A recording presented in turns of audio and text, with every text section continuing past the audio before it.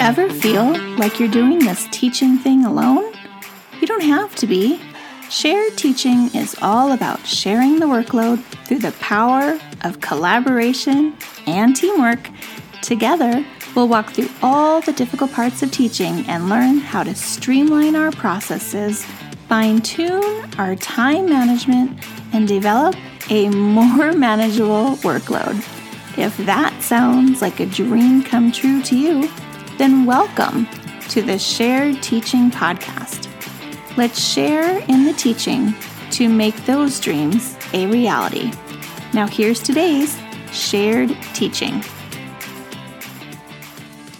Hello and welcome back to the Shared Teaching Podcast. I'm your host, Susan, creator and founder of Shared Teaching. If you're new here, welcome. If you're returning, thank you for coming back and listening to another episode. This is episode 91, where we're going to talk about using a writing pre-assessment. And before we get started, I do want to share a freebie that I have that goes along with this, and that is a kindergarten through third grade writing skills progression. So it goes through each grade level and what they need to learn in the different parts of the writing process for opinion writing, narrative writing, and expository writing. So you want to make sure you get that. It is sharedteaching.com/writing-skills-progression. Again, it is a free download, and I will have the link in the show notes. So when you're using a writing pre-assessment, it's going to be the most important first step in your writing plans. You want to do this before anything else. Because just like other subjects like reading and math, you want to have the pre-assessment to inform your direction for your lessons. So why do we even want to use one? Besides, it informs your decisions for what lessons you're going to teach.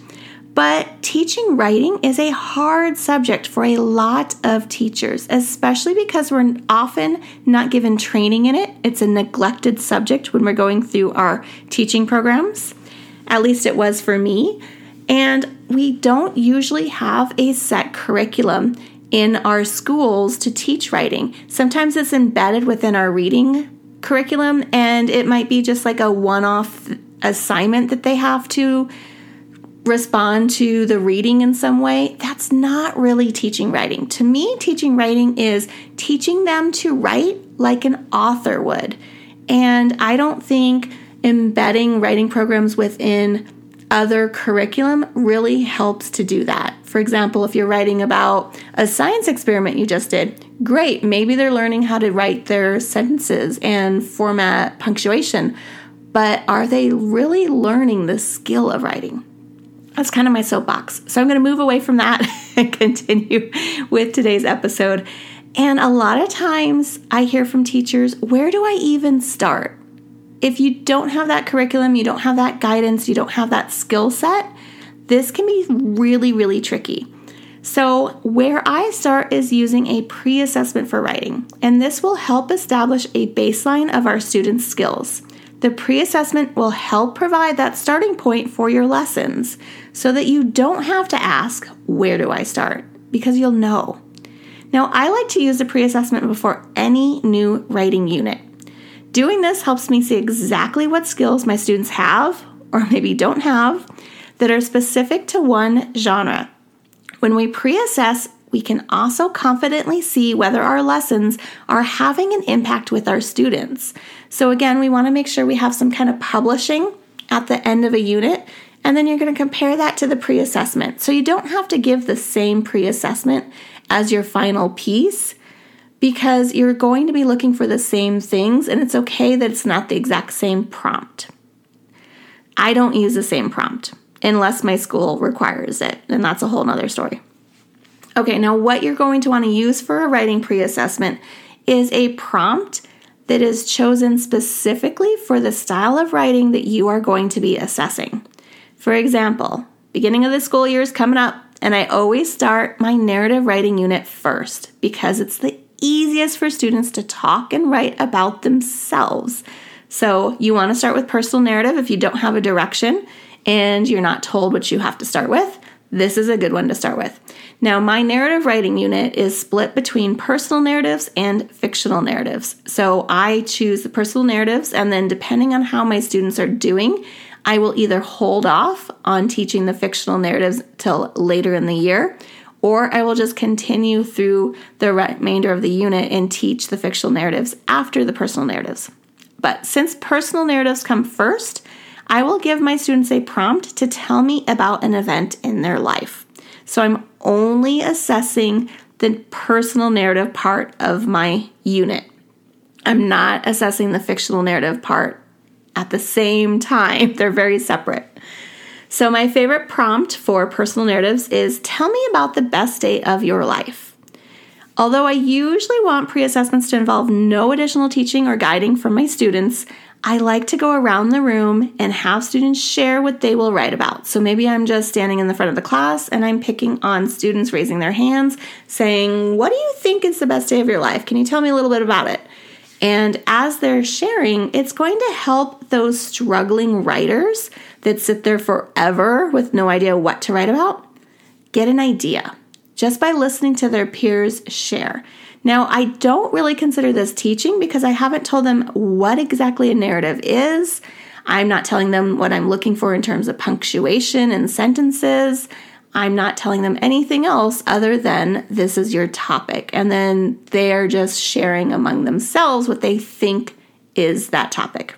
I hope that makes sense. Now, when I begin teaching a different writing unit, I will do another pre-assessment. So my fiction writing has a different pre-assessment. And of course, it's going to be aligned to that style of writing that I will start teaching before I teach it. So for example, opinion writing, I might choose a prompt asking students to give their thoughts on a polarizing topic or choose between two things. An example might be, do you think we should have to wear uniforms in school? That's kind of polarizing. A lot of students either feel one way or another. Or if you had to pick one, would you rather have a dog or a cat for a pet? So that's choosing between two things. And then that's going to help guide them in writing that opinion writing. You want to see, do they know introductions? Do they know how to support their reasons? And that's going to lead you into what you need to teach. So for informative writing, that's kind of tricky to pre-assess, especially in the early primary grades, and I'm thinking kindergarten, first, second. But choosing a prompt about a topic your students already know is going to be key. So for example, if you just finished studying about weather in science, your topic might ask students about different types of weather.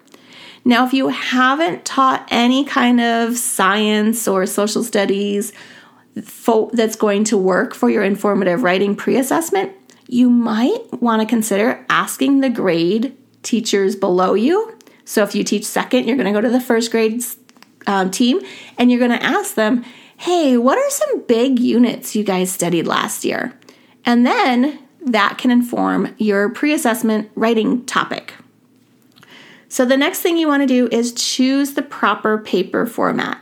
So for younger students, choosing the proper paper can kind of guide them into remembering what they've been previously taught. So it's kind of a little trick. If students are given a paper with a box at the top for a picture and lines underneath to write, chances are they will write a story that matches their picture, and they will already know, oh, I draw a picture in this box because it's familiar. They've probably seen it many times. If you provide a writing paper that has several boxes for text features, and then you give them a prompt that has something to do with informative writing, then that's going to help guide your students to create a nonfiction writing piece that has some kind of text features in those boxes. And if they're just drawing a bunch of pictures about their topic, then you know you have to hit the text features hard because maybe they don't know which different text features they can put in those boxes. Now let's talk about grading the pre-assessment, which is always the dread, right? Because writing can take so long to grade. So once students have turned in their pre-assessment, you're going to want to have to grade it because you have to know where they are. So for the first sample of the year, the beginning of the school year, I use a rubric to formally grade the writing. And the rubric I use is based on a personal narrative. Now, this is part of my school's requirements because they want us to assess students on their writing 3 times a year using the exact same prompt and using the exact same rubric to grade each of those writing samples so we can see how they progress throughout the year.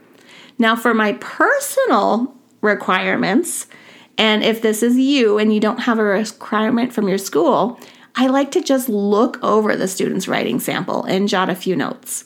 So I recommend using a spreadsheet or a checklist. So on the left maybe are their names, and on the right is a space to write what their strengths are or what they need to work on. So just a simple table that you can create in PowerPoint or whatever. I always use PowerPoint because that's very easy for me to say insert table. And then I do the 2 lines and then zoop, there it is.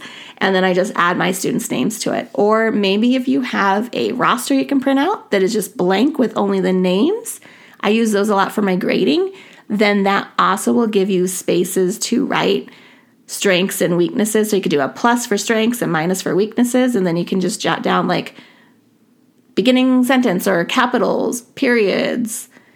Maybe they don't have an intro, so maybe that goes under the minus sign. They're missing the intro. And then that's going to allow you to look at that roster and that spreadsheet and see the whole class at a glance, what they need or what they already have. And then if the majority of that class has it, then you're going to just be teaching it in small groups or one-to-one conferences. But if most of the class is missing punctuation in their sentences, you know that that is a lesson that you're going to want to front load at the beginning of the school year, right up front, right off the bat, and teach them those skills that they need to be successful in writing their sentences. So again, when you're using a pre-assessment, you're going to want to choose the correct paper, and then you're going to want to choose a prompt that aligns with what style of writing you are going to teach. And then you're going to want to grade it either informally or formally using a rubric or not. And the writing skills progression that I mentioned at the beginning of this episode is a really great helper in determining what skills you should be looking at when you're looking at that piece of paper after they've turned in their pre-assessment. So again, you can find that at sharedteaching.com/writing-skills-progression. And if you are listening to this on your favorite podcast player, you should be able to just click the link that says free writing skills progression and go straight to that, and then you can get that free download. Otherwise, you can always go to shared-teaching.com/shared-teaching.podcast. One of these days I might shorten it. And then you can get all the links and peruse your favorite episodes from there. So thank you so much for listening, and don't forget to tune in on Saturday for our very last summer episode on a Saturday. I'm very sad. My summer is drawing to a close, but I'm also very excited for the new year and to see what it holds. So thank you so much for listening. Bye for now. If you've loved this show, then join me in sharing the teaching, hitting that subscribe button, and leaving us a review on iTunes, so we can be found by more teachers like you who are ready to start sharing the workload. I hope you've enjoyed this episode. Find new episodes each week on sharedteaching.com. Thanks for listening to the Shared Teaching Podcast.